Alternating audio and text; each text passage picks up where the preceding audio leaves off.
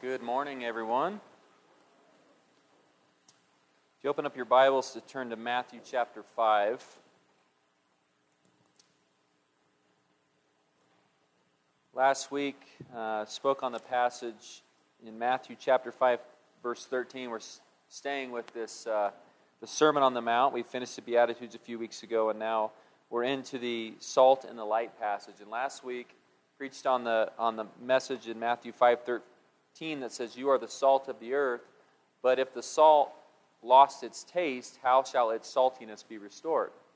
And after the message, Steve Wood came up to me and said, "Hey, I wanted to talk to you about this. I used the word insipid in one of the commentaries that I was reading about how salt has lost its ability and it becomes insipid." And he said, I thought you were going to hit on this idea that salt or sodium chloride has an eternal shelf life. And so the question begs, does salt expire? And the answer is salt does not expire. That salt will be salty forever under with a few caveats. Microbes that lead to spoilage and food poisoning, they all need water to grow, and pure salt doesn't contain water, which means salt never goes bad. So salt lasts indefinitely as long as it's pure salt. So I started to look it up a little bit more, and I figured, well, I've got to preach on the light of the earth, but I'm going to preach two sermons. I'm going to preach last week's sermon, but B, and then we'll preach on the salt or the light of this world after that. So here it says, salt lasts indefinitely, that pure salt will last forever, but many of the salt variants contain compounds and ingredients beyond the sodium chloride in pure salt. Himalayan salt, you guys know the Himalayan salt, it's pink. The reason it's pink, it gets its color from mineral impurities. Unrefined sea salt contains trace amounts of algae. Iodized salt contains iodine. And table salt, kosher salt, and other types contain anti-caking agents that can degrade over time, leading to clumping. That's why we see salt that's clumped up in restaurants that are old salt shakers. It's clumped up. It's lost their anti-caking agents. They've degraded, so now they've clumped. These added compounds don't stay fresh forever, so the salt will not stay fresh either. However, pure salt can last and will last forever as long as it stays pure. So when Jesus is saying, "You are the salt of the earth," there's no doubt he's talking about our purity. There's no doubt he's talking about as long as you stay pure. And there's a passage in James chapter 1. People say, what is pure religion? What is good religion? Everybody says the word, not everyone, sorry. Many people say that the word religion, I'm not religious, I'm spiritual. And they look at this word as religion as a bad word in the idea of Christianity. And I don't think it's a bad word. I think it's a word that, when used properly, is a good word. Now, in James chapter 1, verse 27, the writer says, "Religion that is pure and undefiled before God the Father is this, to visit orphans and widows in their affliction." And oftentimes, missionaries, they'll have these statements of faith, and they'll say, pure religion is taking care of widows and orphans. But there's a comma after that, and the second part of that verse is, "and to keep oneself unstained from the world." So religion that is pure and faultless, or pure and undefiled before God the Father, is to visit widows and orphans, and to keep oneself from being unstained from the world. There's this concept of purity in the Bible for Christians, and my goal this morning is to help us understand what our role is as Christians as far as being pure, and also what our role as Christians, as followers of Jesus, is to be the light. There's a passage in 1 Corinthians that I'm really glad we've got some high school kids in here and some elementary kids in here, because hopefully by the time many of us become a little bit more mature in our faith, we avoid some of the relationships that can lead us down the wrong path. But in 1 Corinthians chapter 15, and I have it on, you guys have these notes, hopefully you can take them and look them up later, but in 1 Corinthians chapter 15, verse 33, the writer, Paul, says to the church, "Do not be deceived." There's this idea of deception, and that if you are not careful, you will be deceived. And he's saying, do not be deceived. Bad company ruins good morals. Now, the NIV version reads, bad company corrupts good character. So it doesn't say that bad company ruins good character unless you're really strong in your faith. Right? It doesn't say bad company corrupts good morals unless you're extremely religious and you pray every day. It just flat out says bad company corrupts good morals. And when I look around and I see, and I as you guys know, I coach the high school team at Palisade, and I see these young baseball players, and I see all the kids that are running around. I want to just talk to them constantly and say, if you guys do not pay very close attention to who you spend time with, who your friendships are with, there is a really good 100% chance that you are going to be corrupted unless you choose friends with similar morals, assuming you have good morals and good character. I believe we can look at this concept of mountain water, and when you have pure, unadulterated mountain spring water, and we would all drink it, but then you put some toxins in that mountain water, and it makes it putrid. And it's same as if you're mixing your friendships and your relationships together that with people that have a maybe bad character. Your good character is going to be corrupted. So we can be pure in our belief system, and we can be pure in our actions. So I'm going to get a little political today. I have the last couple of weeks because I think it's important where we stand in our country right now. And so I am going to get a little political, and I'm going to read about Minnesota. Minnesota. Is that how you say that, Kyle? Minnesota? Is that it? Or is that what the tourists say, and then you guys all kind of laugh at them? That's it? That's it too? Okay, fair enough. So the Minnesota Lieutenant Governor Peggy Flanagan, Democrat, suggests that, don't kill the messenger, I'm just quoting the letter next to her name, okay? Suggests that providing children with gender transition treatment is what it means to be a good parent. Parents, listen up. The Minnesota Lieutenant Governor, Peggy Flanagan, suggests that providing children with gender transition treatment is, quote, what it means to be a good parent, unquote. And a video earlier this month has resurfaced, and it's gone viral. For those of you that don't know what gender transition treatment consists of, there's two main things. It's medical treatment of gender dysphoria. It includes hormone therapy, such as feminizing hormone therapy or masculinizing hormone therapy. So a female, a girl, would take masculine hormones, and a male would take feminine hormones. And that's one of the therapy. The other is surgery, such as feminizing surgery or masculinizing surgery to change the chest, external genitalia, internal genitalia, facial features, and body contour.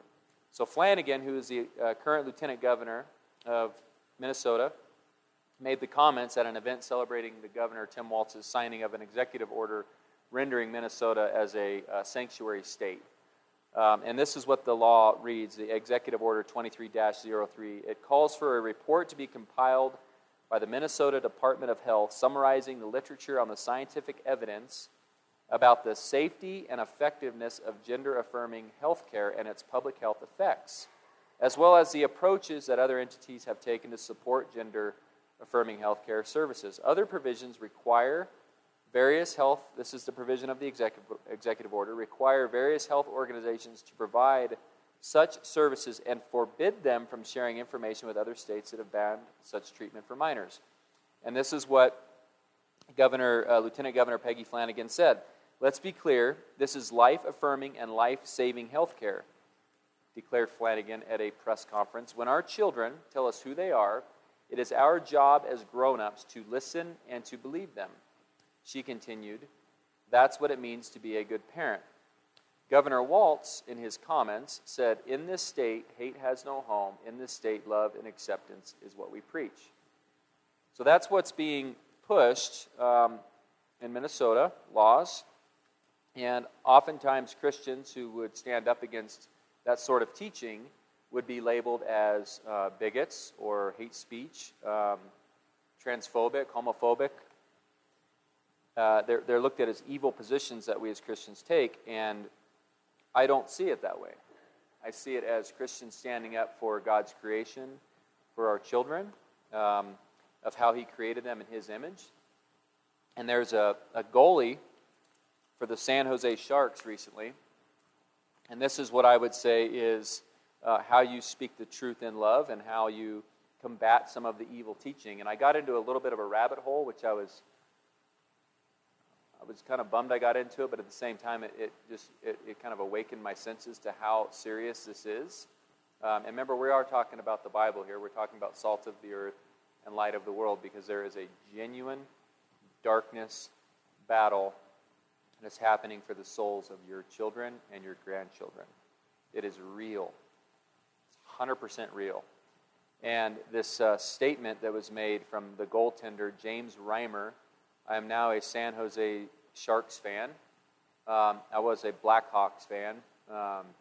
But is that the Blackhawks? I can't say I'm that big of a fan. It's Blackhawks, right? I used to have a hat in middle school that was Blackhawks, but I'm not really a hockey fan. But I am of goaltender James Reimer, and he sent out a tweet about, it says here, under the umbrella of the NHL's, National Hockey League's, quote, "Hockey is for everyone" initiative. So there's a quote that the NHL came out with, that hockey is for everyone. The San Jose Sharks have chosen to wear jerseys in support of the LGBTQIA plus community tonight. They had to shorten that. LGBTQIA community tonight, plus community. And he said this: "For all 13 years of my NHL career, I have been a Christian, not just in title, but in how I choose to live my life daily. I have a personal faith in Jesus Christ, who died on the cross for my sins, and in response asked me to love everyone and follow him. I have no hate in my heart for anyone, and I have always strived to treat everyone that I encounter with respect and kindness. In this specific instance, I am choosing not to endorse something that is counter to my personal convictions, which are based on the Bible, the highest authority in my life. I strongly believe that every person has value and worth, and the LGBTQIA plus community, like all others, should be welcomed in all aspects of the game of hockey." James Reimer. I just had a tremendous amount of respect for a man that says, look, I love everyone, but I will not bow my knee to the throne of this propaganda that is coming across our country and trying to hurt children and hurt the world and basically take God's creation and saying that it's wrong.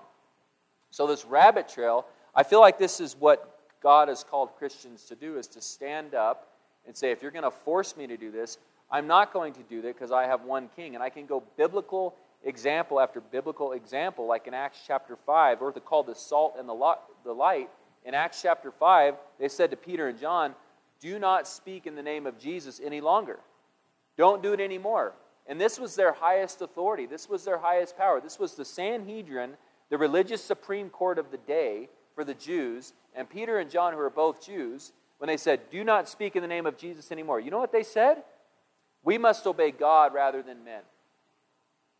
What about submission to the governing authorities? We must obey God rather than men. Do not get caught up in this concept that because government says so. What if government said that we must kill all babies? Would we say, well, governing authorities said we must do it? No. We must obey God rather than men. And that's what this man is doing. He is not bowing his knee. He is like Daniel facing Jerusalem and praying to God and not bowing his knee to Nebuchadnezzar. That's what he is doing. And so I got into this rabbit hole, and there was this teacher. I don't know what it is with Minnesota. I understand why you guys left. There's this teacher in Minnesota, and she is from Highland Park Middle School. I'm sure there's thousands of middle schools in Minnesota, but there's this teacher named Mandy. Brenda said it was Young. I think it's Jung, Jung. But she said she probably changed the pronunciation of her name after this psychotherapist, Mandy Young. So Mandy Young is a science teacher at Highland Park Middle School in Minneapolis. And she is quoted as saying, "My students have no respect for authority, and I love that in a person because I have no respect for authority whatsoever." This is a public school, middle school teacher that says, I love that my students, I love that in a person. I don't have any respect for authority. So she espouses anti-capitalism, she espouses anarchism, and that's part of her teaching. And so every year, when the students come to her class, they fill out this private this private questionnaire, and the questionnaire is, how do you identify? What pronouns do you want us to use? This is a public school teacher, and if we give you these, or if you tell me to use these pronouns, another question is, am I allowed to use these pronouns if your parents are present? Meaning, we can keep this between us. We don't have to let your parents know what's happening here at the school. And so she is part of this major woke culture at this Minneapolis school. So the district released a statement that said, as a general rule, public employees as citizens have the right to personally comment on matters of public importance without restriction or reprisal from their employee. What about that football coach that was praying with his kids at what do you call it again on the football field? The middle. There you go. He's praying with his kids on the 50-yard line, and he has to go to Supreme Court just to get hired back. And yet the Minneapolis, Minnesota place says, you know what? We have no restriction or reprisal by their employee because it's of public importance and it's personal comment. So the teacher, Young, goes on to say that education is preparing students to enter the workforce and also learn about nature. Well, I have news for Miss Young, or they young, or them young, or they're young. When you go into the workforce, there is an authority figure. You can't have one without the other. So this indoctrination that's happening is absolutely insanity. It makes no sense whatsoever. But that's what's being pushed. And so when Jesus says, you are the salt of the earth, I believe we are called by our actions, by our love, by our truth, to speak that into people and say, no, that doesn't make sense. That's not part of God's creation. That's not part of God's plan. I can get really upset and angry about it and think that this person's completely deceived and either working for the devil knowingly or unknowingly, but either way, working for the devil some way, unknowingly or knowingly. But it's our job as Christians to say, this isn't okay. And I challenge the young people in the school systems. I challenge us in our workplace. When somebody makes that comment, to say, oh, hold on a second, that doesn't fly. That doesn't make sense. That's against God's creation, because we as Christians need to be just as bold with our faith by speaking the truth in love as people that are anti-God are speaking out against truth and love. Is that making sense? Sorry if it offends you? No, not sorry if it offends you. I hope to God that you can start seeing it properly if that offends you, because I feel like we are soldiers for God, which we're going to get into here in a minute. So, back to the text, back to the word. In Matthew chapter 5, verse 14, Jesus says, you are the light of the world. A city set on a hill cannot be hidden. Nor do people light a lamp and put it under a basket, but on a stand, and it gives light to all in the house. In the same way, let your light shine before others, so that they may see your good works, or your good deeds, and give glory to your Father who is in heaven. I'm going to break down this verse. I know many of you have read it. If you've just started to read the Beatitudes, if you just started to read the Sermon on the Mount, this passage is so powerful. When he says, you are, there's so much in the words here, in the original language, you are the light of the world. Just those 7 words, you are the light of the world. You are means, in this, the way it's worded, means to be. It means to exist. It means to be the case. So we're going to use the you are, you exist. You are to be, you are to exist, you are to be the case. Jesus is telling them that we exist to do the following. This is our role, this is our job, this is our purpose. This is what Jesus is saying here, I believe. That your role, your purpose, your job, you exist, is to be the light. It's not like an optional thing. Hey, we've got 15 things you can choose from here. You pick. He's saying, you Christians, You disciples of Jesus. Raise your hand if you consider yourself a disciple of Jesus, someone that wants to follow him. If you're still on the fence, don't worry about raising your hands. But I want you in your heads, think about, do you exist to be the light of the world? Because Jesus is telling his disciples, this is who you are.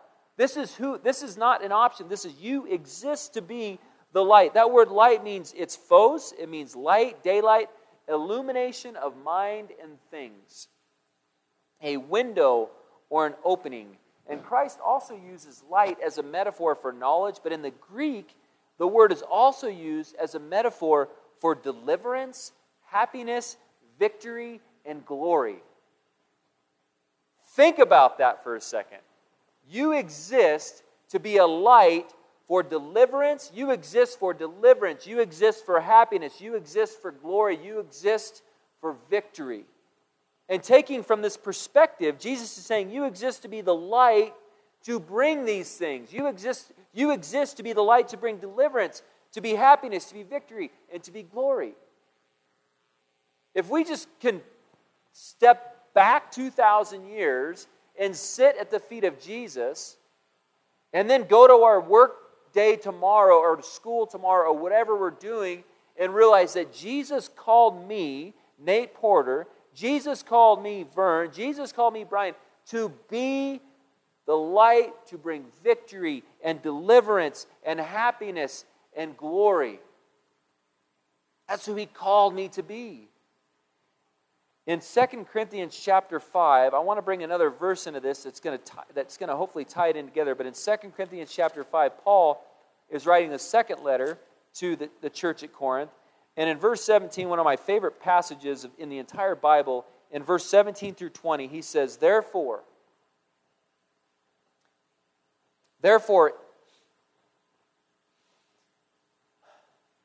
if anyone is in Christ, he is a new creation. If anyone is in Christ, he is a new creation. The old has passed away, the new has come. All this is from God. Remember that. All this is from God, who through Christ reconciled us to himself, meaning through Jesus, God reconciled us back to him and gave us, after he reconciled us back to God through Christ, he gave us, he's talking to the church at Corinth, and in one passage it says, as in all the congregations of the saints. He's talking about everyone, and he says, and through him gave us the ministry of reconciliation. We are the light of the world, to bring happiness, to bring victory, to bring deliverance, to bring glory. He gave us the ministry of reconciliation. That is, in Christ, God was reconciling the world to himself, not counting their trespasses against them, and entrusting to us the light, the message of reconciliation. Do you realize the power we have because God gives it to us? Do you realize the role that God is giving us in this sermon? And then this letter through Paul? He goes on to say, therefore, we are ambassadors. That word ambassador means to act as a representative. We have ambassadors to different countries. The U.S. has ambassadors, and we go to different countries. You guys have seen a lot of these war movies, and the 13 Hours in Benghazi. The ambassador to Libya was killed, and it was a big deal. And they had big hearings over it. But the ambassador to the U.S. was killed there. And that's what we are called. He says, you are an ambassador for who? The U.S.? No. Ryan, when you go to work every day, God is saying you are the light, and your job that I give you is to be an ambassador for me to bring and show deliverance and victory to people you come across. That is a heavy responsibility. But none of you are exempt when you say, I am a disciple of Jesus. None of you are exempt. It's not like, well, I went to church today. I spent my time in the pulpit. I spent my time in the pew. I spent my time handing out flyers. That does not exempt you from being the ambassador for Jesus. And then he says that God is making his appeal through us. So it is through me, it is through you that God is making his appeal to people. We implore you on behalf of Christ to be reconciled to God. Help others get into that relationship, that deliverance that happens through Jesus. Now, I can promise, I believe, that some of you are going, I need to be better. Go ahead, raise your hand. Everybody's like, Hey, I'll raise it too. I'll raise it too. I'm there. When I study this passage, when I'm looking at this passage and I'm looking at Matthew, and he says that you are the light of the world, you are there to bring deliverance and happiness and victory and glory through Jesus Christ, and to show people that my purpose is that I exist to leave a window of knowledge, of deliverance, of salvation. That is my job. I look at that and I go, oh my goodness, I've got a ton of responsibility on my plate. And each one of us do. And I don't think we ought to take it lightly. I don't think we ought to just go kind of like, I'm a Christian. I'm saved. I was baptized several years ago. I'm good to go. I don't see that biblically. I see Jesus saying, guys, you exist to be my representative here. That's why you exist. Not to just be a pew packer, but to be out there and share your faith and the knowledge of Jesus with people at every opportunity with wisdom. Wise as serpents and gentle as doves. But to always be looking for an opportunity to share the gospel and say, look, I know the world's crazy. I know Minnesota's got some really whacked out people teaching some crazy things, but Jesus is going to win. He's going to come back. We're going to win this battle. Here is what truth is. This is what truth is. When you have someone going, oh man, I came home and I heard this about, maybe it's okay that people are believing this, or maybe it's okay. No. That's against the Word of God.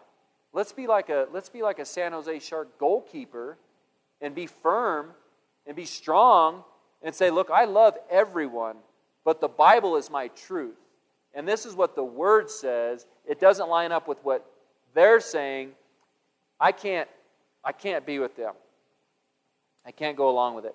And then he goes on to say, you are the light of the world. That word world is cosmos. It means the world order, the universe, the world of men. And I just automatically went to the passage in Matthew 28, 19, and 20, when Jesus says, go therefore into all the world, make disciples, baptizing them, teaching them to obey everything.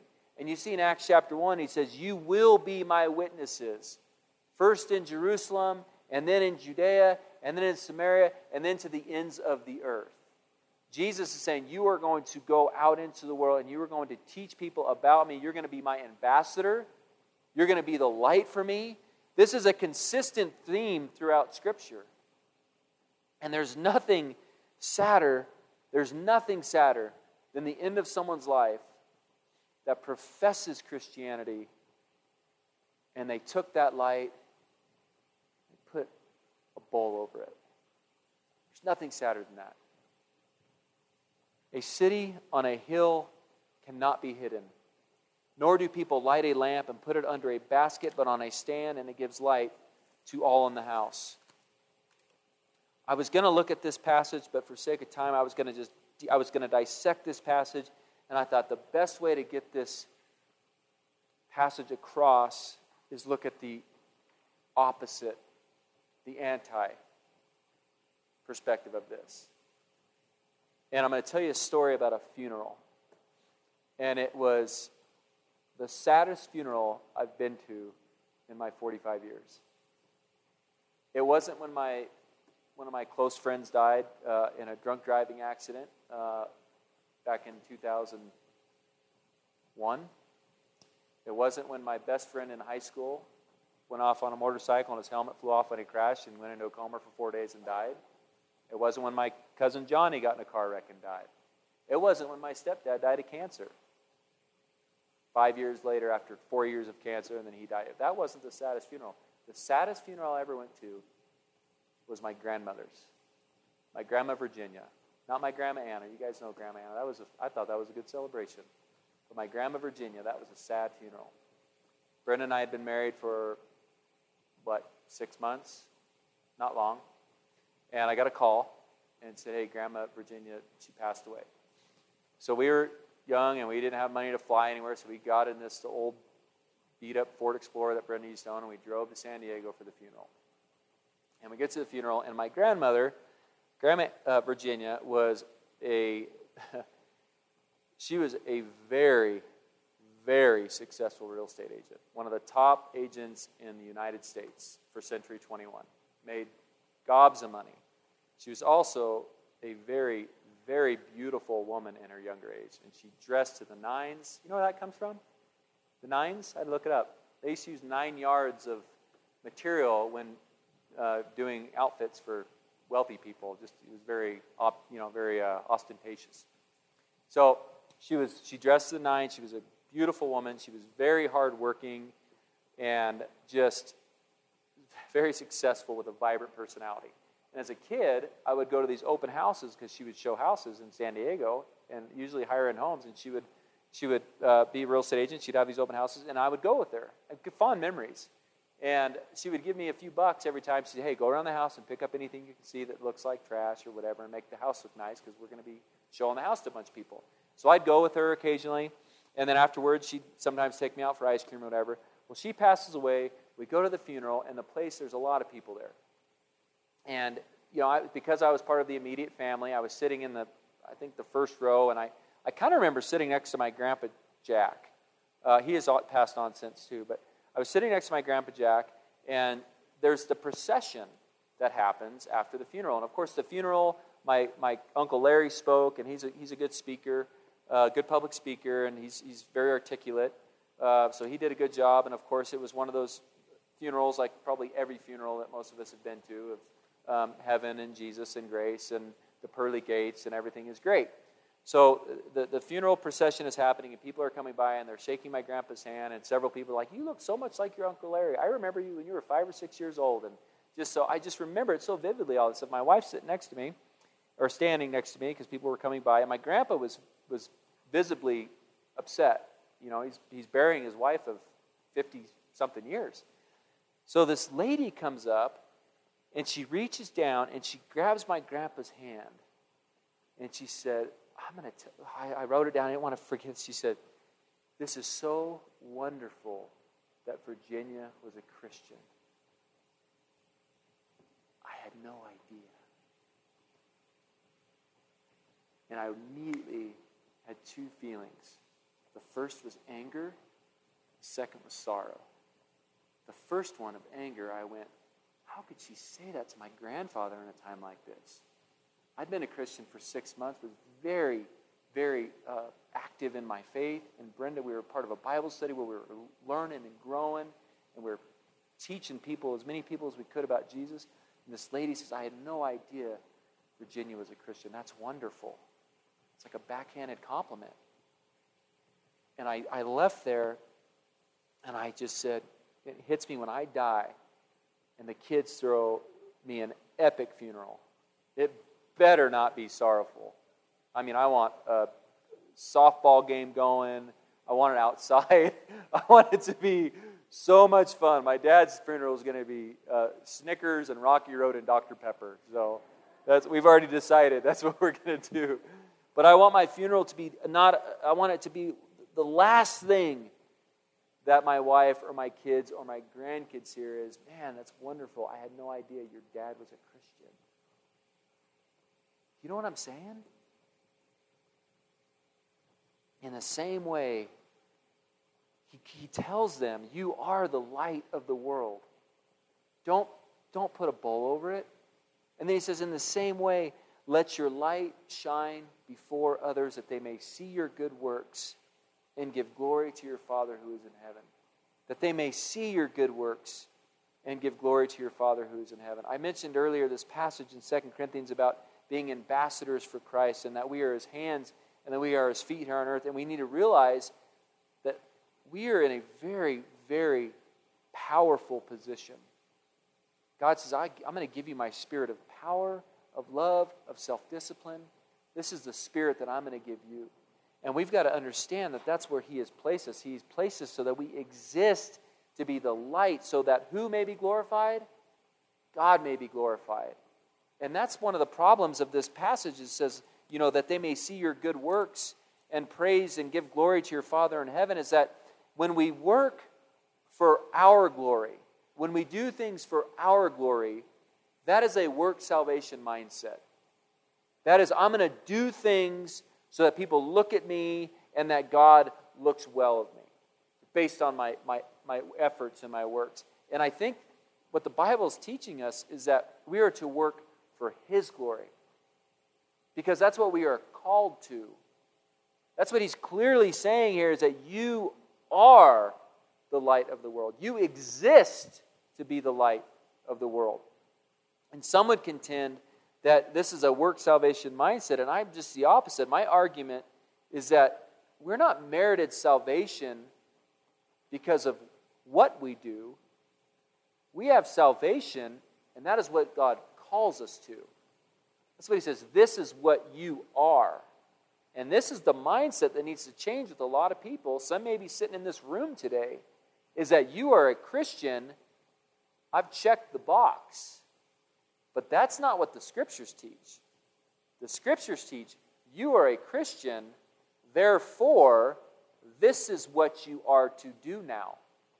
That's the difference with a lot of teachings. Hey, you've been filled up, you've got the Spirit, you're feeling happy, let's play some awesome worship music, you're a good motivational speaker, and then let's go out there, live our life for 6 days, and let's check back in together on Sunday morning for an hour and a half. And then you're good. That's not biblical. That's not biblical. If you hear that, run from that teacher. Run. Because that is opposite of what Jesus is saying. In Ephesians chapter 2, verses 8 and 9, it's one of the most quoted passages in the entire Bible by people that believe that anything, well, I won't even get into any, it doesn't matter. This is a very quoted scripture. Ephesians chapter 2, verse 8 and 9 says, "For by grace you have been saved through faith, and this not your own doing. It is the gift of God, not a result of work, so that no one can boast." It's saying, so you have been saved by grace through faith. Not because you have done a bunch of extra works and you've done a bunch of things, and so God can say, oh, look at that. Nate's done a bunch of this, and Jess has done a bunch of this, and Lindsay's done a bunch of this. Oh, we now owe her salvation. God made it opposite of that, because so now no one can say, look at me, I did this. But what does He say? He says in Ephesians chapter 2, He follows up by saying, lost my place, there it is. For we are His workmanship. We were created in Christ Jesus for good works, which God prepared beforehand that we should walk in them. In those good works, God says, I have prepared good works for you to do when you are in Christ, so that God can be glorified. We've got to remember, this entire existence that we have here is for His glory, not for our glory. When it's about us, we have missed the mark somewhere. When it's about Him, we've hit the mark. And we're going to fall short. We're going to fall short. It happens. Life happens. But we are constantly called to be a light for the world, because the world is dark and the light exposes darkness. And the darkness actually comes to the light, or it runs from it if it's too painful because they're scared of their deeds. That's another, we could go on forever. Another passage in 1 Corinthians chapter 10, this author says this about that. Now, this idea in 1 Corinthians chapter 10, starting in verse 23, is this idea of eating food sacrificed to idols. The pagans, the Gentiles, they would offer food, and they would sacrifice to a god, and then they would eat it. And there's all sorts of commentaries about this, but one I enjoy probably the most is this gentleman here. And the passage is, all things are lawful, but not all things are helpful. All things are lawful, but not all things build up. Let no one seek his own good, I'm in verse 24, but the good of his neighbor. Eat whatever is sold in the meat market without raising any question on the ground of conscience. For the earth is the Lord's and the fullness thereof. I think Steve's probably going to be preaching somewhat about this. You could probably touch on this if you chose to. You could go 1,000 different directions with the next passage of Scripture in Matthew. But this could be part of discussion of the law. For the earth is the Lord's and the fullness thereof. If one of the unbelievers invites you to dinner and you are disposed to go, eat whatever is set before you without raising any question on the ground of conscience. But if someone says to you, this has been offered in sacrifice, then do not eat it, for the sake of the one who informed you and for the sake of conscience. I do not mean your conscience, but his. For why should my liberty be determined by someone else's conscience? If I partake with thankfulness, why am I denounced? Because of that which I give thanks. So whether you eat or drink or whatever you do, do all to the glory of God. There's a reason why he's saying, whatever you do it all to the glory of God. We can get into the food. I'm not even going to read it, but if you're interested, come talk to me after about this whole food thing with sacrifice to idols and all that. But what he's saying, the important part of it, the context is accurate, believe me, but what he's saying is, whatever you do all to the glory of God. Give no offense to Jews or to Greeks or to the church. Just as I try to please everyone in everything I do, I am not seeking my own advantage, but that of many, that they may be saved. The goal is to bring other people to Jesus.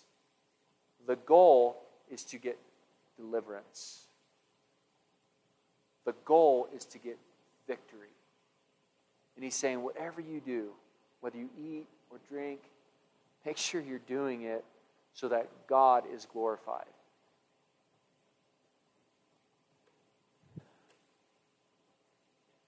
I look at these passages, and I told Steve this morning, I could have gone 2 weeks, 4 weeks on the light of the world. I mean, Jesus is talking about, I am the light. And he says, you are the light. I am the light through you. And it boils down to the very simplistic idea that when Jesus says, you exist, that's your job as a disciple of Jesus.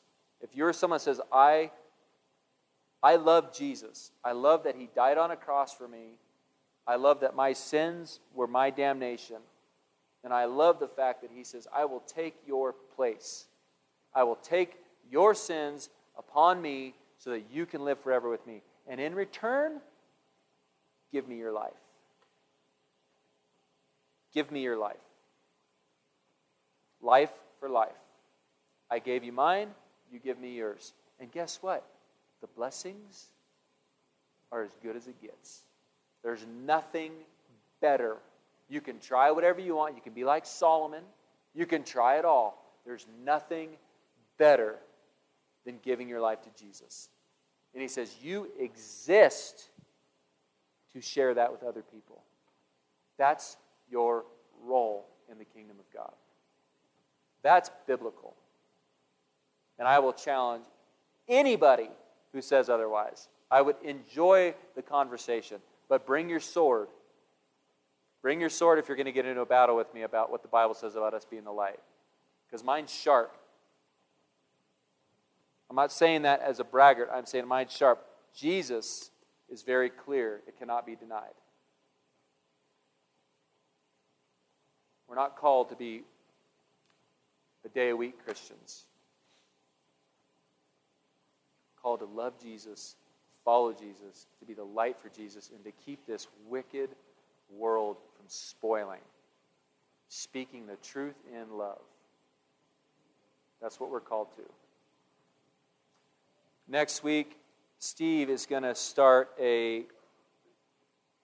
probably a series within a series is what I'll call this. We've got this series of the Sermon on the Mount, and Steve's starting to dive into this. Christ came to fulfill the law, And he says, brother, I think it may take 2 weeks. I'm going to bet I'm going to listen to 2 sermons in a row and go, do you mind if I preach a third? And just maybe add 2? Because there's so much information when Jesus says, do not think that I've come to abolish the law or the prophets. I've not come to abolish them, but to fulfill them. It's just rich. So if you're really interested in learning about what Jesus meant on a Sermon of the Mount, continue coming here, learn, and hopefully gain some biblical wisdom so that we can fight this fight that we're in right now. And that we're going to be in the rest of our time here on earth. So God bless you guys this morning. And Bina, you feeling good? Amen. You guys make sure you give Bina a hug today. She's made it back to church after being under the hot knife. She's smiling like every Sunday. So, and Brian, you doing good? Brian's got a new nickname. It's Crash.